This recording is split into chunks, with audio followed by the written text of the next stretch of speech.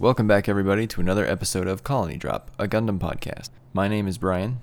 And my name is Isaac. This is your favorite Gundam podcast where we talk about everything from Gundam models, aka Gunpla, to anime series, to movies, to the upcoming live action movie, to everything Gundam in any way, shape, or form. We do it all. What are we talking about today, Isaac? Today, it's another mailbag episode. All right. Mail call, everybody. You left comments. Some of them are great. Some of them aren't great.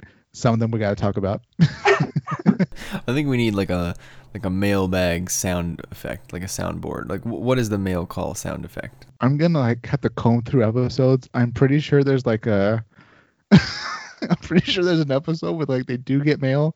Maybe it was in 0083. We could I know what we got to do. There's this really cool sound effect when they get a message, like that little chiming noise, like ding, ding, ding. Like when they it's like, oh god, it's the laws or something like that. Oh, that's good. Yeah, we could play it before each comment. Yeah. Or I don't know, when Lieutenant Burning was he opened up the briefcase and he's reading what they're planning and then he died. He's oh my god, right? Or something. Stardust is really boosh or something. Subtlety was not on display in that scene. No, we're so close, Burning, so close. All right, Isaac, we have a lot of comments to get through today. What do you think? Should we just go to the top of the list and go through them? Let's do it. I'll kick us off. This one is from Hyakushiki23. Hyakushiki, you've been an OG fan. All right, we're big supporters of you, just like you're big supporters of us. I would go into combat with you in any combat zone, except maybe a gassing of a colony. Anything else, though, we'll do great. Isaac has standards. Yeah, I might be Zeon, but even I have limits. I'm good, Zeon. Anyways, Hyakushiki23, your comment is, this is not OG footage, but this is how the Federation did repairs to GMs on ships. And he provided a YouTube link, and it leads us to a clip from, am I pronouncing this right? Oh, well, yeah, there's an English name. This is a clip from a video game. I believe it's on PS3. It's called Battlefield Record UC0081. It must be like the opening movie or some sort of cutscene where it shows, and this goes back to our Capital Ships episode where we were discussing how hilariously short-sighted it was for the Federation to have an entire fleet of Salamuses and Magellans that can't store mobile suits in a war that is decided by mobile suits. And we were wondering how they did maintenance on the GMs, since they were just kind of attached on the outside in sort of a very jerry-rigged manner. And this clip though actually shows the GMs being worked on, right, Isaac? Yeah, and it's about as roughshod as I thought. They're just literally kind of strapped to the side or the underside, I guess, of each ship, and the engineering team or support team pops out from a hatch. They just get to work on repairing it or whatever. There's these kind of manacles that clamp on to the limbs, and there's the shoulder kind of locking system that attaches to each GM that's kind of laying its back up against the underside of each capital ship. And it's, yeah, only the Federation could throw this together on short notice with their vast resources. Say what you will about Zeon, but we actually have hangar bays for our mobile students. This was a great eye by Hyakushiki23. I mean, you could not have found a better clip to demonstrate exactly what we're talking about. I mean, how deep is your canon to have such a clip be readily available? But it doesn't really work out too well for the GMs, does it, Isaac? No, it doesn't. They're, shall we say, exposed to attack, Brian? Yeah, just a little bit. 3 mobile armors approach, which I believe are Big Rose, and they just kind of massacre the GMs, right? In the GM's defense, those mobile armors were going to just destroy the capital ship anyway. Yeah, that's true. So, whether they were inside or outside, I suppose.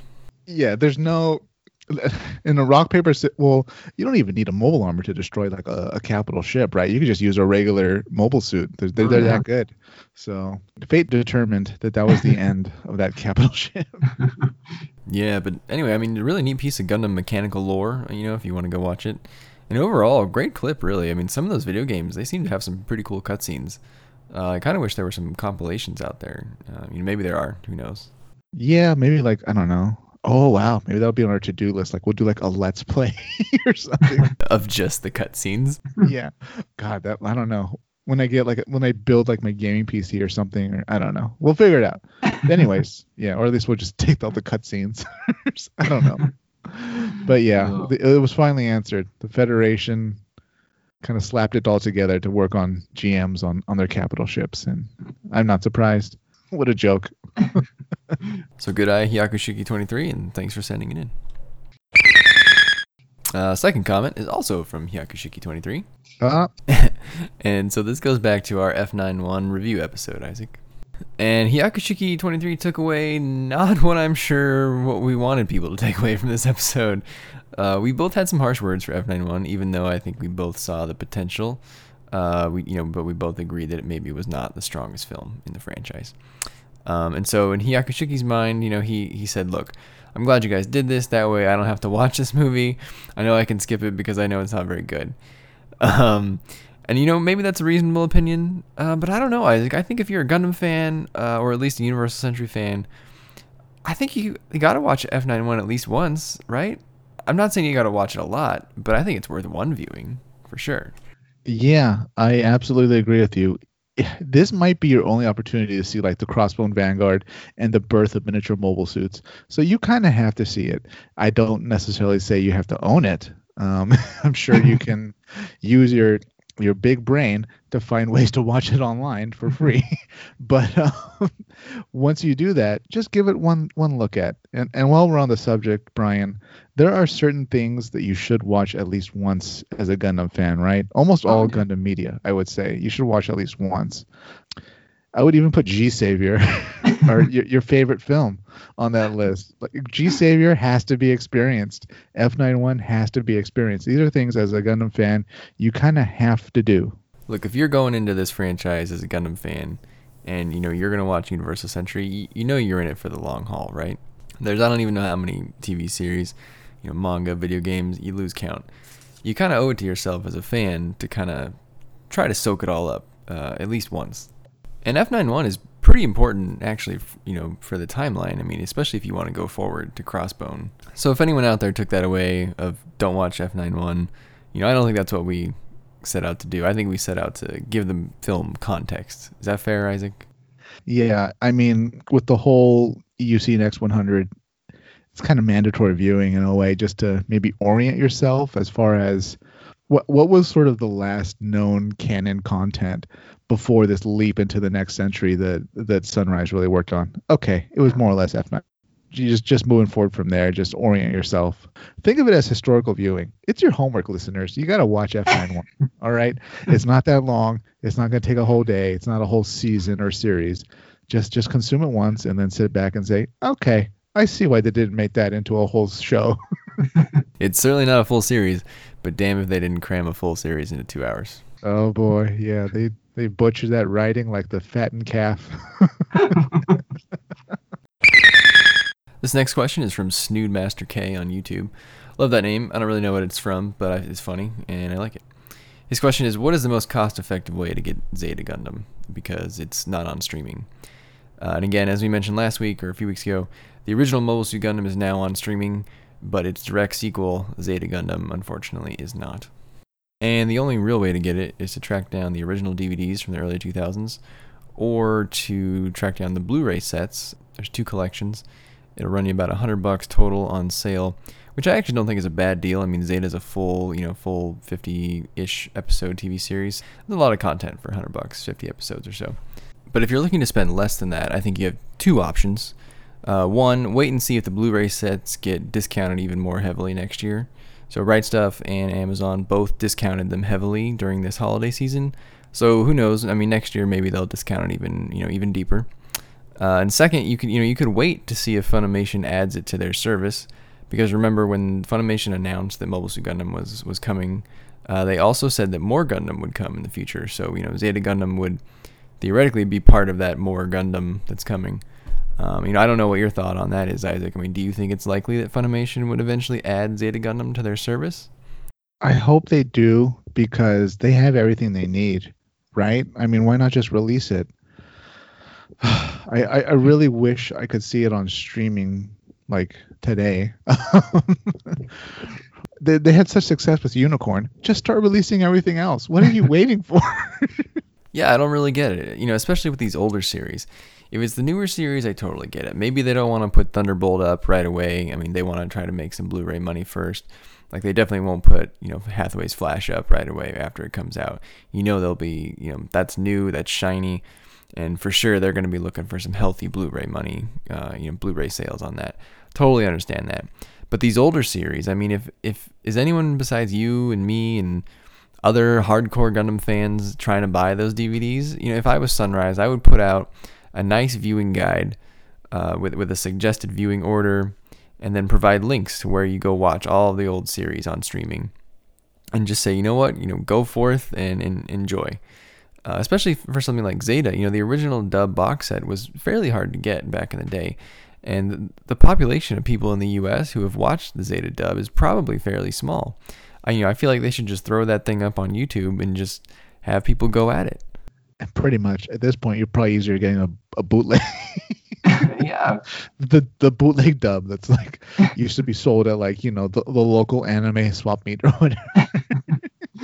Yeah. But yeah, we can just wish all we want that stuff was readily available. It's coming, people. Just be patient. We don't know what the plan is, but we know it's happening in phases. So Snoodmaster, my hope is that 6 months go by and then they say, okay, we put up Mobile Suit Gundam and people have had 6 months to watch it, so maybe they're ready for the next thing. So now let's throw up Zeta Gundam. So yeah, I mean that would make sense to me, but they haven't said anything like that. No one knows their plan to my knowledge. So in the meantime, I think the Blu-rays are actually a good deal. They're certainly not overpriced. The one thing I'll add though that I think everyone should know, especially if you're a fan of Zeta Gundam, is that in one of Right Stuff's recent emails for like weekly deals or something, they did highlight the Zeta Gundam Blu-rays as out of print titles. So while those Blu-rays may be in stock everywhere today, if they are in fact out of print, stock could become an issue maybe a year from now or 2 years from now. So I do think if you're like on the fence about getting the Blu-rays and maybe you're worried that they'll go out of print one day, you may want to buy them in the next year or so just to be safe. Now, if they do go out of stock, I guess we would hope that they would reprint them, obviously. But yeah, never know. So just something to be aware of. God, you know what? I'm not desperate, but I just really want to power through the original series and then Zeta again, and then maybe even just, I'll bite the bullet. Mr. Anti-Sub, I'll bite the bullet and do double Zeta. Ooh, here's an interesting fact for you, Isaac. I don't remember how I found this, but the other day I went down a YouTube hole and discovered that there is, in fact, a dub for Double Zeta. What? Whoa, fan dub? No. Whoa. Yes. So here's the thing, though.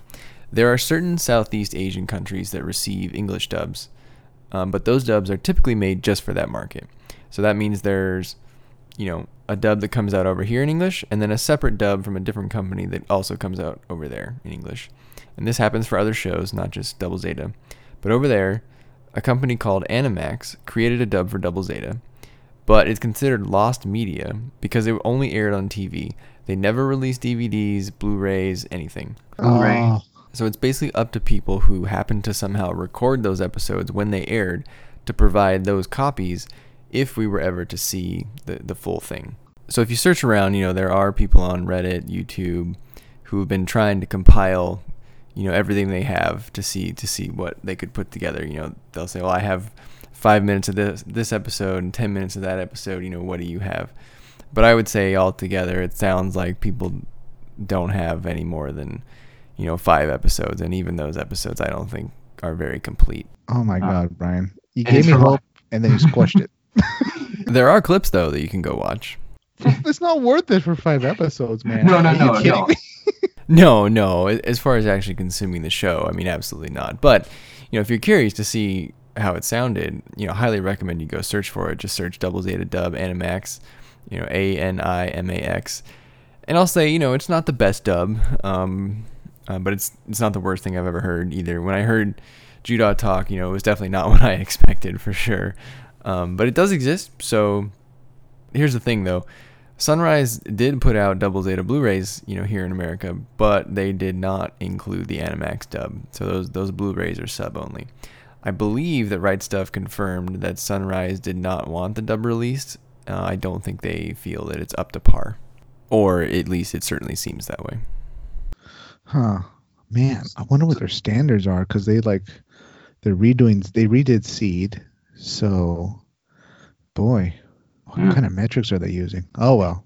Well, you never know. Yeah, I'm sure that's coming down the pipeline. We just need to be patient. Our next comment's from our buddy Hyakushiki23. Ooh, it's a what if question, Brian. Ooh. His question is, what if Char did not divert the white base when it landed on Earth? If the white base landed at Jabro that early, would Amuro still be the pilot?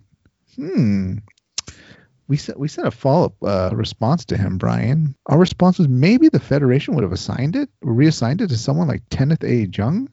And interesting question for sure. Assuming they took it away from Amuro, but he stayed in service, what would Amuro's custom GM look like? And Hyakushiki followed up by saying this, I don't know if he would have stayed in the service. Amuro, he doesn't think Amuro would have stayed in the service. He might have switched to maybe a technology side, working with his dad. Based on what General Rebel said of the White Base crew and the tragedy at Jabro, it was to continue to fight or be kept as prisoners until the end of the war. The Federation couldn't have civilians with knowledge of the V project getting out. That'd be too big of a risk.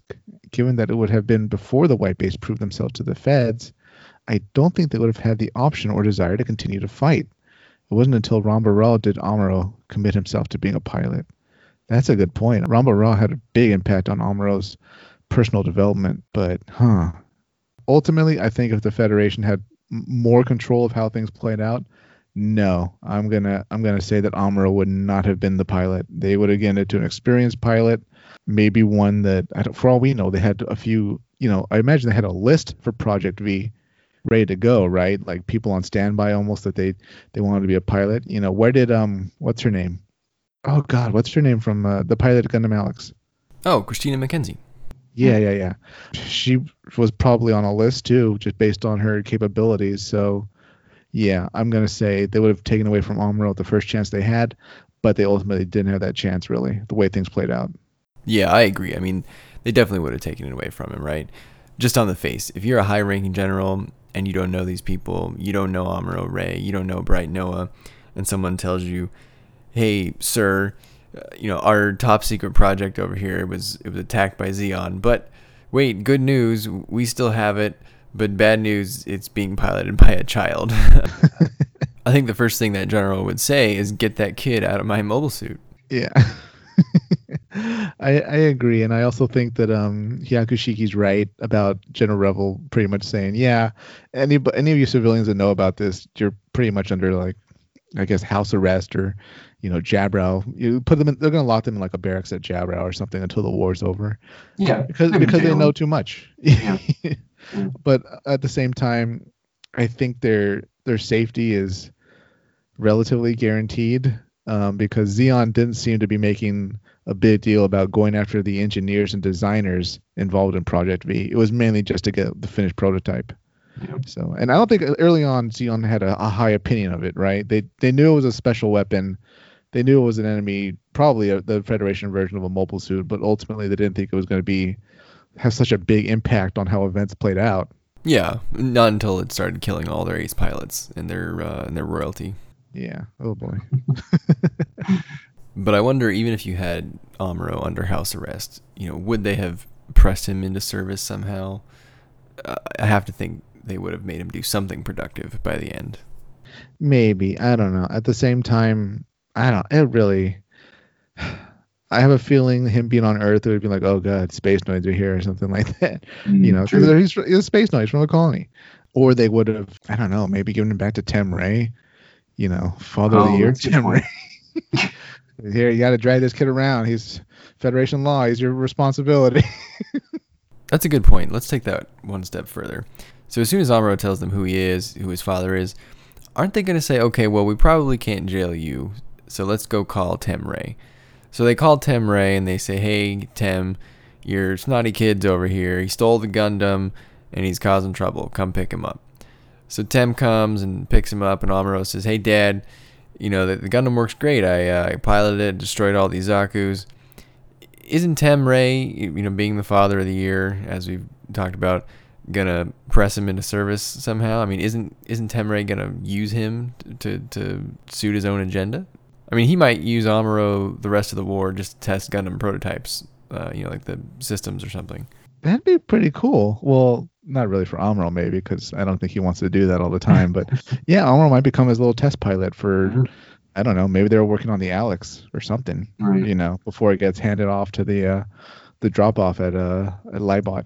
I like how Amuro's just name and the fact that people know he's Demre's son gets him out of so much trouble Yeah. It really every does. time without fail. Unless Bright Noah's around, Yeah. he'll slap anybody at the drop of a hat. All right, how about a comment regarding the UC Next 100 project? So here we have yet another comment from Hyakushiki23. Hyakushiki23, you're really monopolizing the comments so far on this episode. I swear there are more coming from other people. I don't know why we chose this random order. But here he's basically asking, even though Char and Amuro are presumed dead after the events of Char's counterattack, after the Axis shock, spoilers from 30 years ago, they could still use, Judah, Camille, Amuro's kid, Char's kid, Sayla, even potentially kids from Camille and Fa if they had kids. So I think this is just kind of a general question to you, Isaac. F91 was sort of one way to approach a new generation of Gundam, right? None of the same characters, none of the same enemies, none of that. Fresh slate. Didn't go well, right? I mean, it has its fans, it has its following, but generally I think we agreed that F91 didn't go the way they wanted it to go. The other way to go about that would be to bring in more legacy characters. So, kids of characters that we've seen before. So the most obvious would be take Amuro's kid and Char's kid and put them on a collision course in the early, UC 100s. Is that too cliche, or is that like a safer route to go? I'm kind of on the fence. On the one hand, I get sort of a bad feeling about it, like the Star Wars movies, where it's kind of everyone's kids fighting it out, right? Or grandkids. And it's like, well, that doesn't really work good. Yeah, I get the whole we're trying to tie it to the characters everybody grew up with and knows, but I don't know. I feel like it'd be nice to see some people come back and some people not. So maybe we'll see people older, somewhat involved, or cameo type events. But I feel like it would be more fresh if we had new characters with new and interesting relationships that weren't really tied to the past, especially if hopefully we're not dealing with, Neo Xeon version 6 as the main threat for the next 5 series. Who the heck would even be running it this time? Like, oh, Gato had a niece and she's she's in charge of Neo Xeon or something. Oh, it's Delaz's angry grandson or something. Yeah, I kind of agree with that. I mean, I think it's a bit too on the nose for me. You can probably get away with it for one or two characters, but if you fill out the whole cast of the new show with kids of older characters, that's probably overkill. I definitely agree. You're probably in Star Wars land at that point. I will say that in one of the novel versions of Char's counterattack, I forget which one, or maybe it's across multiple, but the character Nanai is pregnant with Char's kid, and Beltachka, who in the movie is replaced by Chan, she's pregnant with Amuro's kid. So it's at least something that Tomino thought about for a moment, at least. You know what? I changed my mind. I don't want to see it. I don't want them to Skywalker like the Amuro genes or the Char genes, right? Yeah. Like, oh, their kids are powerful new types too. Who are your parents? And then we're like, oh God, oh, your new type count is so high or something. Yeah, like your N cells or something. Yeah, and then I don't know, they're looking at old pictures or something. Oh, you look like that Char guy from a few decades ago, or something. It's like, oh boy, it's like they just turn the page, keep us moving forward. There must be new and interesting ideas that we can see. Please show them to us. One way I guess I'd be more open to it is if it was like Sayla's kid, because I feel like she was a big part of the plot, and we kind of dropped her after the first series. So I think that would make it more palatable than if it was just straight up Char's kid or Amuro's kid. Because, if you're Amuro's kid or Char's kid, are you really ever going to fill those shoes? No. How? You can't. Number one, they have to oh God, they'd have to do so much training to kind of catch up really quickly, right? Or they'd have to coincidentally be thrown into those, oh, I'm just a regular civilian. I guess someone's throwing me into a Gundam cockpit again. And, at the same time, I have to save the Earth sphere from who knows what's going to be the threat this time. Right. But no, don't do it, please. Those let some characters have happy endings, normal. They went on to have normal lives after the war. Let's move on to new characters. Show me new people that I've never seen before with new and interesting lives that are filled with drama, action, tragedy, romance. Last thing I'll say to you, Hyakushiki23, is that one of the potentials that you called out as a character to return does actually return in the future, far in the future, with a different name, sort of. But I'm not going to tell you which one. But I will tell you it's in Crossbone Gundam. We'll get to that. Dun. All right, our next comment is from Altimer1. Altimer said, also, you don't have to... this was about the Gunpla projects, Brian. Remember we were talking about? Or you specifically mentioned that you wanted to build your whole 8th MS team. That's right. So Altimer commented, also, you don't have to kit bash to get the hover trucks and the Federation tanks. The ground war kits have both. And the yellow Gelgoog sniper idea, maybe based it off the Thunderbolt Gelgoog and the big gun? Well, let's take the first part of that first, Brian. That's cool. They have a ground war kit. I didn't know that. Probably because I only look at mobile suits. Yeah, I actually got curious after we recorded that episode. I think it was because you told me that the hover truck would be ripe for 3D printing. So I went to see if like someone out there was selling 3D printed hover trucks. And lo and behold, instead, I found the ground war kits there. So there is both a 1x144th scale and a 1x100 version. So they do exist. That said, they must not be in production anymore because they are very expensive. At least the ones I saw. But like the 144th scale, that kit, the ground war kit that it's in, was like $100. Wow. I like That's hover as trucks. much as a mobile suit. That's 3 times the amount of money that I spent collecting the entire 8th MS team in master grade scale. So not sure I'm gonna get it. I'm definitely gonna keep an eye on those prices though, for sure. Yeah. Wow. God. You know what I'm interested in getting though? Like, I think the Federation tanks are cool. Like, I wouldn't mind having some of them just facing off against my Xeon mobile suits as they get curb stomped. That'd be pretty cool. You set up a display just to show that Xeon is superior. As you can see here on the coffee table, clearly Xeon is a superior ideology. And democracy is overrated. And then there's a caption, and that's when the war ended. And that's when Dagwin led us all to freedom. Mr. Potato Head himself. As far as the yellow Gelgoog sniper idea from Thunderbolt, that's pretty close to what I had in my mind, except the gun's bigger and like it's everything more. It's everything times 20. And also no tripod or anything like that, like, you know, some of the Gelgoog sniper things had. But yeah, pretty much a shoulder-mounted just beast of a cannon. Yellow, I've never been too much of a fan of on mobile suits. I'm trying to think of like a good one that I've seen. Well, a Juwagu, I guess. But other than that, yeah. The Juwagu is accented by the browns though, so it's not like full-on crazy yellow color. You wanted an orange one, right? Call sign banana. Yeah, I wanted an orange. I thought about orange and red. Although we also discussed watermelon because I can't use red because that traitor Char flies around in red. So I had to use a close color on the spectrum, and watermelon was determined to be a Xeonic color because nothing in the Federation is colored watermelon. Altimer had another good comment, after you expressed your undying love for the Neue Zeal multiple times. Excuse me, everybody likes the Neue Zeal. Even you. I do. It's a great design. There's no way around that. It's probably the best looking mobile armor that we've seen. Yeah. I'm actually going to say, you took the words right out of my mouth. It's the coolest looking mobile armor. As soon as you see it, you know you're in trouble. It instills fear in the enemy. I like that. So Altimer said there's a prototype of the Neue Zeal in the manga series called Char's Deleted Affair, Portrait of a Young Comet. And in that series, they say it takes a new type to fully utilize the mobile armor. So Gato, not being a new type, is probably not even using the Neue Zeal to its fullest potential. So the prototype Neue Zeal in that series is called the Zero GR. It definitely looks like a prototype Neue Zeal. It doesn't have quite as big like wings. I don't know. Would you call those wings, Isaac? Yeah, I don't know. The fins? Yeah. The manta fins? It also doesn't have as intimidating of a silhouette as the Neue Zeal. Yeah. It's a little busy, actually.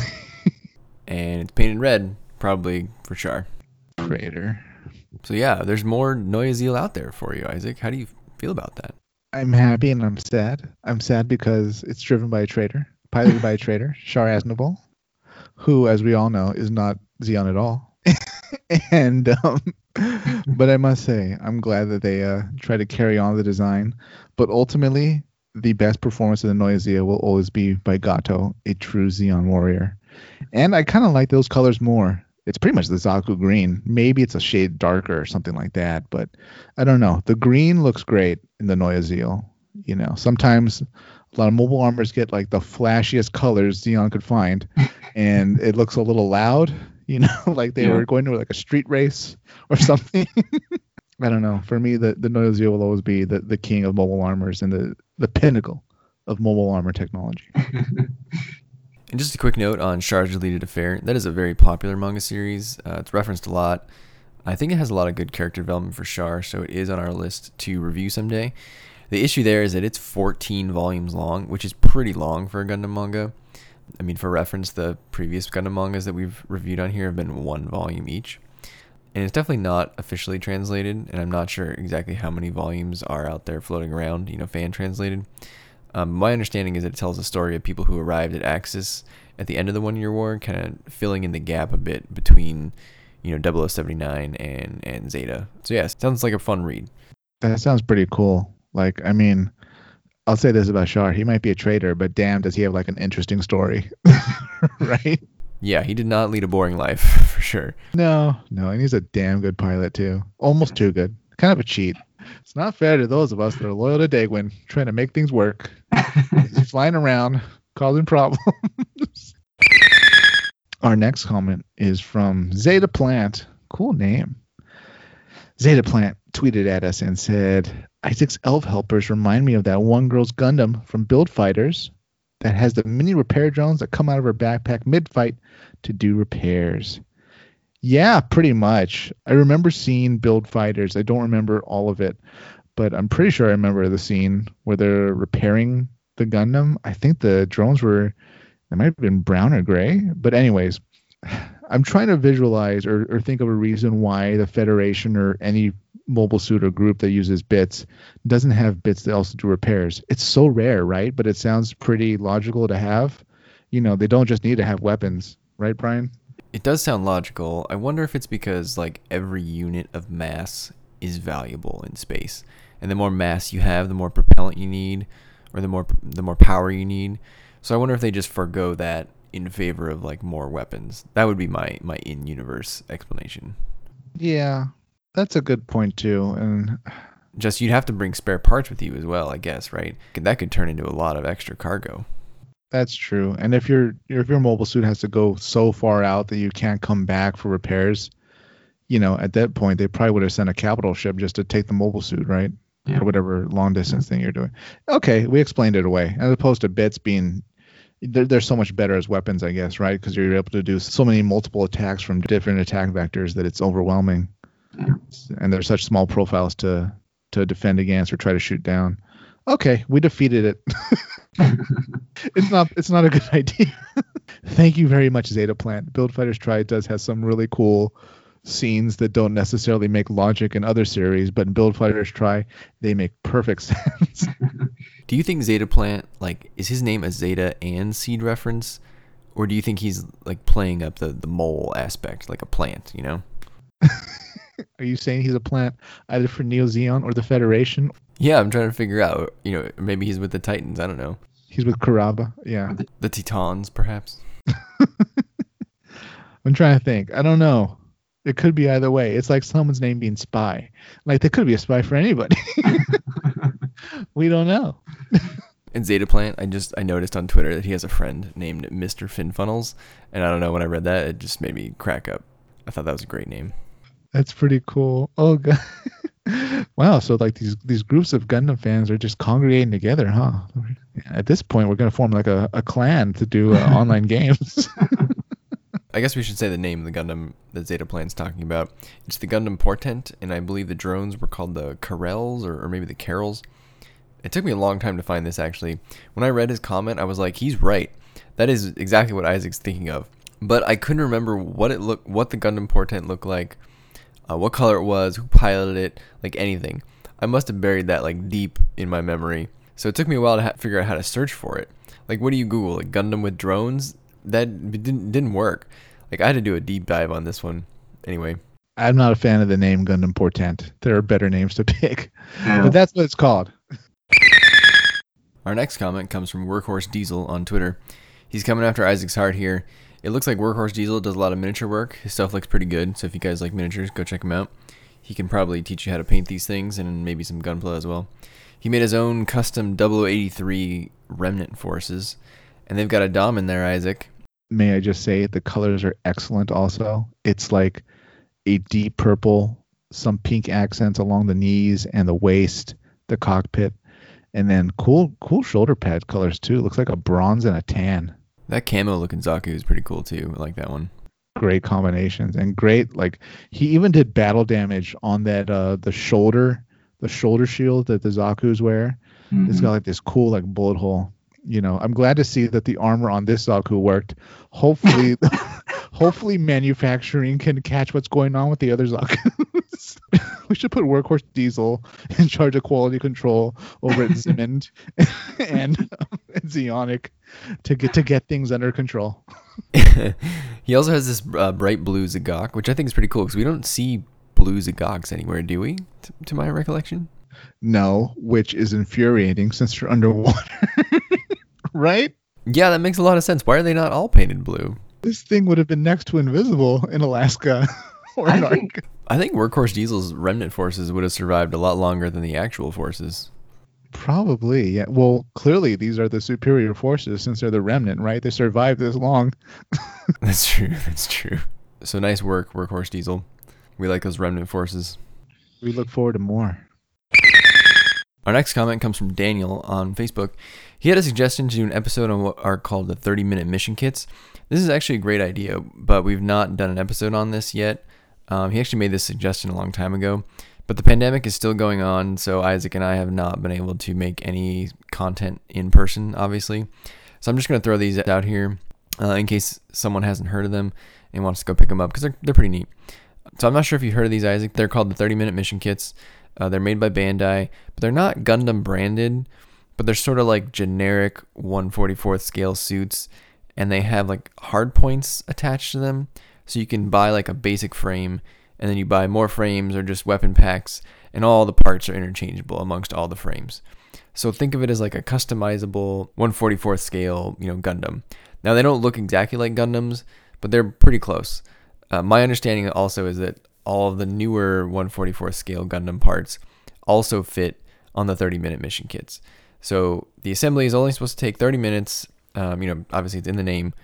They're pretty cheap. I think they're $20 or so each. So I think one day it'd be fun to like get a bunch of people together and throw a 30-minute mission kit party where we basically just all build one and then kind of like swap draft all the parts to have everyone customize their kit that they brought with everyone else's parts, if that makes sense. I like this idea. We're going to have like such customized mobile suits. What do you think of the designs? Like, they're kind of generic, but I think I see what they're going for here because it's all customizable, right? It can't be too specific, right? Yeah, but for 30 minutes, these are pretty cool, and they don't really break the bank. And not everybody wants to throw together like a master grade or even a high grade, right? Because sometimes you're kind of running low on steam as far as time goes, right? Yeah. So I don't know. These are pretty cool. I do it. Yeah, I think these look cool. There's some good designs, especially once you start swapping the parts. You can make them look neat with different colors and weapons. I'm not sure if they're still going strong or not, or if they're winding down. So I'm curious to see if any of the listeners have built these before, and maybe do you like them? Or are they too cheap or too generic? I'd be curious to hear your opinions because I think they look pretty neat, at least at face value. A lot of them look kind of like generic mobile suits in a way, right? Yeah, but a cool generic, I guess, right? Like they're like a Leo, but if a Leo had some attitude. Dude. You lost our fan base right there. Why would you say that? Okay, sorry, not a Leo. You're like a root canal, but you smile. What? Sorry, not a Leo. What they remind me of more is like the Gundam Age suits. Do you see that? Yes, I'll say that. Yeah, like almost like we're diverting, but remember the games Armored Core and stuff Yeah. like that. Mhm. These aren't that far off. Like this is like an alternate universe where like Gundam had to like be a bit more military sci-fi realistic or something. And this is what they came up with. So it's, I don't know, these would be like a new faction that Xeon and the Federation have to team up against. They're from a universe that only exists in like 30-minute time spans or something. They can only fight for 30 minutes. So yeah, this is a great idea, Daniel. Thanks for sending it in. Really appreciate it. Yeah, we just haven't done anything with it yet because obviously we are a bit limited by circumstance at the moment, but one day. We're gonna do so many live things. We're gonna build models live. We're gonna, I don't know. We're gonna have whose cosplay is the best live. I think you're gonna win that for sure. There's no way. Like, you're gonna have some serious Xeon hat game. For sure. I'm gonna have the best Dagwin cosplay you've ever seen. If you went to an anime convention and dressed up as Degwin, and someone like recognized you and just shouted across the hall, like, "Is that Degwin Zabi over there?" Would you just be so full of pride? Probably. Like I would. I don't know. I would try to like. I'm not sure if this is possible, but like maybe we can like reserve one of the rooms or something, and I'll give like a Xeonic speech and like invite all the other fans to like get the most affordable like Xeon uniform cosplay you can get. Just get them, and like we all like stand in formation or something, and then I give a speech or something. Yeah. I give a That'd be speech great. about how the Federation is corrupt and how we're gonna have Space Noid independence, and then afterwards everything will be perfect. Yeah, and then you can go into something like really boring, like why the Federation is stupid for not including mobile suit hangers in its Salamises and Magellans. No, and then I'll say how we can't trust General Rebel because he already betrayed me once. You also can't trust a guy who runs like a penguin, so there's that. Pretty much, yeah, that too, and I have to keep asking people where's Giran. And so this brings us to some of our last comments. So one of the more popular episodes that we've had, Isaac, has been our discussion about Gundam video games. People were really passionate about the games they enjoyed, so we really liked to see all of your suggestions about which games we should play, which games you like, which games you grew up with. There was quite a range of responses. There was one game and one series that were sort of vehemently recommended to us, and we did not talk about them heavily in that video game episode, so I'm going to mention them now because I think they are good suggestions for certain parts of the fan base, and you should probably know about them if you don't already. So the first is Gundam Battle Operation 2. This was mentioned to us by two people, actually, Rami on Facebook and Jost Phoenix on YouTube. And Isaac, this is a game I think you would enjoy immensely. I actually really wish they had this game out like when we were younger, I'll say. Oh my god! In high school, we would have made just a ruthless squad, wouldn't we? Yes, we would have. Totally. So Gundam Battle Operation 2 is an online free-to-play third-person shooter for the PS4. It focuses strictly on the Universal Century, as far as I understand. So I think already, Isaac, you're in, right? You had me at free to play. So it was released in Japan in 2018, and then in the US in 2019. So it's really new and is free, which is like the exact kind of situation you need to be getting into a Gundam video game, right? It needs to be new because it needs to have an active player base, and it's free, so it has a relatively low barrier to entry other than, having a PS4, which a lot of people probably already do. Are there a lot of free-to-play games on PS4? Like, that's kind of weird to me. I thought most free-to-play games were mobile games. Am I just out of the loop here? I think the rule of thumb is if there's like some type of browser free-to-play game for like, PC or whatever, it's going to be on the PS4 just because of how well Sony runs their ship compared to Xbox. Womp womp. Anybody remember the Red Ring of Death for Xbox 360? Say it with me now. Never buy again. Boycott. Anyways, yeah, I think things like was it War Thunder, Warplane, whatever, those are big on PS4. So is World of Tanks. Pretty much any of the big PC free-to-play games, it's going to be on the PlayStation. There's no reason they can't have it there, so I figure they do this too. Yeah, and besides, PlayStation's so dominant in Japan, there's no reason they would deny a Gundam game on such a large platform. So the battles are team-based, up to 6-on-6, I believe, which is a pretty good sized lobby, right? It's not too big, not too small. Yeah, and there's not going to be a lot of lag, but there's also, you're not going to be like, wandering around the map, wondering where the enemy is. Yeah, so hopefully it's not like Battlefield, where you spend 7 minutes like walking to the other side of the map to try to get to where you need to go, only to get shot by an enemy sniper. And then, you're like, okay, well, I guess I got to respawn and like walk another 7 minutes to get back to where I just was. Hope you can find a vehicle just so you can get to the front line. So the combat in this game, again, it's a third-person shooter. So it's the same view as the newer games that are faster, like the new one we talked about. What was it? Extreme Maxi Boost On. God, what a ridiculous name. But this game, Battle Operation 2, has combat that's much slower. So it feels like more like a simulation to me, at least from the videos I watched. Someone who's played the game can probably confirm that. Overall, the movement feels heavy to me. Like your actions have weight or consequences, I'll call it. So like if you jump off a cliff, you're going to jump off that cliff and you can't really change course too much, like in midair. Whereas I bet in Maxi Boost On, you could kind of jet all over the place and you're just changing directions all the time. So like your steps feel heavy. So if you want to walk your Zaku to the other side of the map, your ass really has to walk, one step at a time to the other side of that map. Isaac's coming for you in his Juagu. Fast as I can. And so like most gacha games, this game operates on like a rock, paper, scissors mechanic. 3 classes, I don't know exactly what they're called, but I'm going to call them classes. There's balanced, melee, and support. You can fight on land, in space, and you can get out of your mobile suit, Isaac. So getting out of your mobile suit, that's something you've wanted to do for a long time in a video game. While out of your mobile suit, I think you can do different things like attack other pilots, attack other mobile suits, and I think you can even get in new mobile suits. That's pretty cool. Maybe you can like get to the enemy's cockpit and open it from the outside. That seems to happen fairly regularly, like once a season, right? Something like that happens. Yeah, especially on the Xeon side. I mean, for whatever reason, they just don't keep their damn cockpit closed. Excuse me, the Federation isn't any better. As we remember in 083, like anybody could have walked up to the GP2 and stolen it. There were no keys or any type of locking system. It's just first come, first serve. Yeah, I hope this game makes fun of that. Like the fact that Gundam has no keys. Like maybe you can just get into any mobile suit. They're all just push starts. So being a gacha game, this game has one or more forms of currency that you can accumulate, usually through like playing or typically paying. And then, you can use that to get more units by pulling or spinning or whatever you want to call it, which is basically gambling for the most part. They do release units, I think, every week or so. One thing I did ask Rami was if it's new player friendly nowadays, because I know for a lot of gacha games, for example, as time goes on, the newer units always tend to outclass the older units, even though you're building up your army over time. So if you're starting to play a few years in now, since this came out in 2018/2019, I wanted to know if that would hurt your enjoyment at all.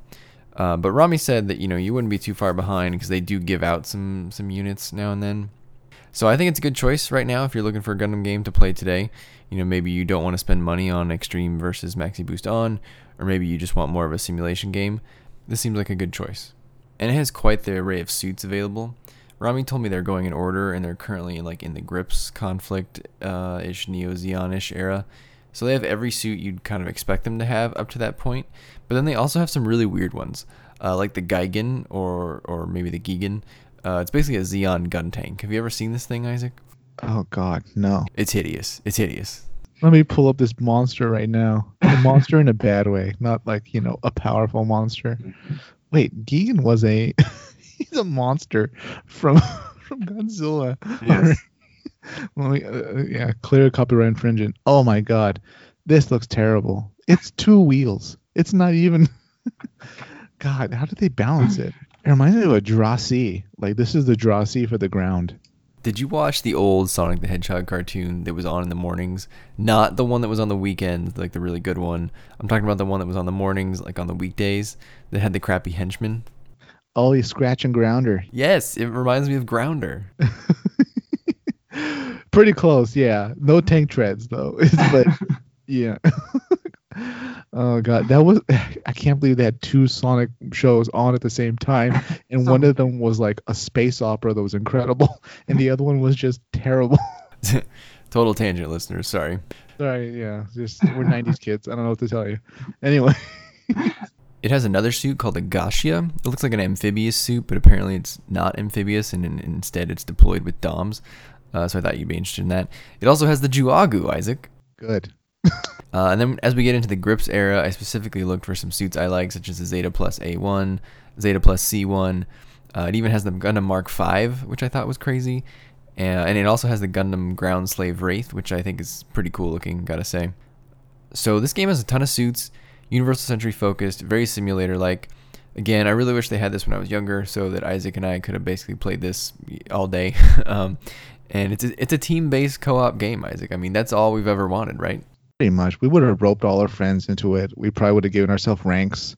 Yeah. We would have eventually started wearing, I don't know, Xeon hoodies or something. Oh, wow, that's a big contest. Like, we would have all been playing the game, but some of us would have been pro Xeon and pro Federation. Tension in the group. Some people would have been shunned for sure. Yeah, it's like, I can't eat lunch with him. He pilots a gun tank. Like, did you see how he approached the enemy squad last night? I cannot be seen with him. We were playing the Jabra map, and he ruined everything. So great suggestion, Rami and Joe's Phoenix. I highly recommend that if you have a PS4, you go check out Gundam Battle Operation 2, if you have not already. The other series that was highly suggested was the G Generation series. I think I may have mentioned this briefly in part 2, but it probably deserves more of a breakdown. So this was suggested primarily by a person on Twitter named A Flying Platypus, who has a fantastic name right there. I think he or she should have a party with Mr. Fin Funnels. So the G Generation games are strategy RPG games, but with SD Gundams. So think like Fire Emblem or Advance Wars, but with SD Gundams. So if you really like that style of game, and I think that style of game has like a pretty big following, I think the G Generation series is where you may want to look. The Generation series started in 1996 with A Generation for the Super Nintendo in Japan, or the Super Famicom, obviously. And actually, you had to have this add-on. It was called the Sufami Turbo, which I've never heard of, but that sounds pretty neat. Like plugged into the top, or like created 2 cartridge slots or something. It was kind of weird. So Bandai released 6 games under the Generation series A through F, each focusing on a like certain period of time. So like A Generation, I think, was 1 Year War. And there was a game about the Grips conflict, and then Char's Counterattack or something like that. And then they eventually made it all the way through G Gundam. And then when it got time to release G Generation, they released G Generation in 1998 for PlayStation, and that one actually branched out a bit and included pilots from other series. And so since the first G Generation game in 1998, the games have, they've kept coming out to this day, but they just never moved on to the H Generation. Instead, they all just use the G Generation name now, but they just have a subtitle. The newest game in the series is called G Generation Crossrays, which came out in 2019 for PC, via Steam, PS4, and I think it's on Switch as well. This game focuses on C00 Wing and Iron-Blooded Orphans, and it's fully translated, Isaac, so it's quite the rarity. So you could go out right now and get G Generation Crossrays and play it in English if you wanted. Wow. Any Gundam game translated English, it should be considered pretty rare on its own. And another game in this series to maybe check out if you're interested is called G Generation Genesis, which came out in 2016 for the PS4, the Vita, and the Switch. But then it gets weird in a way that goes back to our Animax Double Zeta discussion earlier. There is an English version available, but I think it's only available on PlayStation and only in the Southeast Asian market. So you can't buy the English version in the, I'll say, normal English market. I mean, I don't, what's the deal, people? It's just text. Just let me play the English version over here if we already have it available. Okay. I'm guessing this is some type of region specific thing where countries in Southeast Asia that at one time maybe had English as their main language, like Singapore or, Hong Kong's part of China now, but Hong Kong or I don't know, parts, maybe Taiwan or something like. I do think it's mainly Singapore. I could be wrong. Someone out there can correct me, but from what I remember reading, I think it might be Singapore. I was about to say, yeah. And they just kept on having the English, and if a product gets released there, it better have English as one of its options or the main option. But it's just frustrating. I feel like I would want to play G Generation Genesis. Nope. And I have access to one of the systems that you can play this game on, but I can't buy the English version even though I live in the main English market. Brian, you'll need to purchase a Switch from that region to go with the game from that region. Actually, the Switch is not region locked, so that's not true. Well, what are you waiting for? I mean, Oh, well, yeah, I don't even know if it has physical copies. I think you might have to have access to like the Singaporean, Switch online shop Oh God. or something. I mean, maybe I'm wrong. Maybe someone out there knows how to buy it in English on a American Switch in America. Listeners in Singapore, now's your chance. Tell us if it's accessible still for you. So kind of a weird situation there, but I'm sure probably on the PlayStation side, it might be easier to find some way to get the English version, here in the US. But overall, my suggestion here is if you think the G Generation games sound interesting, maybe those are for you. Check out Crossrays, check out G Generation Genesis, watch some videos, see if you can get your hands on them. And then if you like those and want to play more, that's when you can go down the rabbit hole of trying to figure out what fan translations are available for the older games, because I don't think any of those were officially translated into English. I tried to go down that hole for this podcast, but then turns out there's a lot of different communities dedicated to translating these games, and that was going to be like a full weekend project to see which ones were translated and which ones were not, but they are out there to some extent at least. So one thing you'll like about the G Generation games, Isaac, is that they do have some original characters and original mobile suit designs. Ooh. One of which is the Neue Zeal 2. Did you know about this, Isaac? I had heard rumors through the grapevine that such a thing existed, and apparently in an SD game. So, yeah, I'm a bit surprised this is where we first see it. It was supposedly going to be painted red and tested by your pal, Shar Aznable, for new type use. But unfortunately, development was canceled when Shar left Axis. But there is line art for it from the game, as well as, since it appears in the game, we do have some colored shots. It's supposedly painted red, but it looks pretty pink to me. Isaac, what do you think? That is not red. That is maybe a type of magenta. We'll call it lavender. I think magenta is generous. I think we're in full-on pink mode here. The background's red. I'll say that. But it's a pretty cool design. It looks pretty similar to the first Neue Zeal. Is there anything that immediately strikes you as new to this design? I mean, is the bottom fin a little bigger maybe? Yeah, that part. Also, it seems to have like a lot of spikes kind of coming out of the shoulder areas. It's got this really long, I don't know if that's fuel in the back, that long column that looks like it's holding cylinders. Maybe that's missiles. I'd actually say it's a little busy. This is a busy rework. It's very high new Gundam. Right? Where they decided to slap on a lot of like long pieces on it and angles and all that. I kind of prefer the old Neue Zeal. Yeah. It's the high Neue Zeal from the novel. Yeah. A for effort though. But how about that, Isaac? We squeezed in the prototype Neue Zeal, known as the Zero GR, and the Neue Zeal 2 all in one episode. This was a Neue Zeal episode, Brian. For all the Neue Zeal fans out there, which should be everybody, because I don't know anybody who doesn't like the Neue Zeal. If you don't like the Neue Zeal, comment below and tell us why.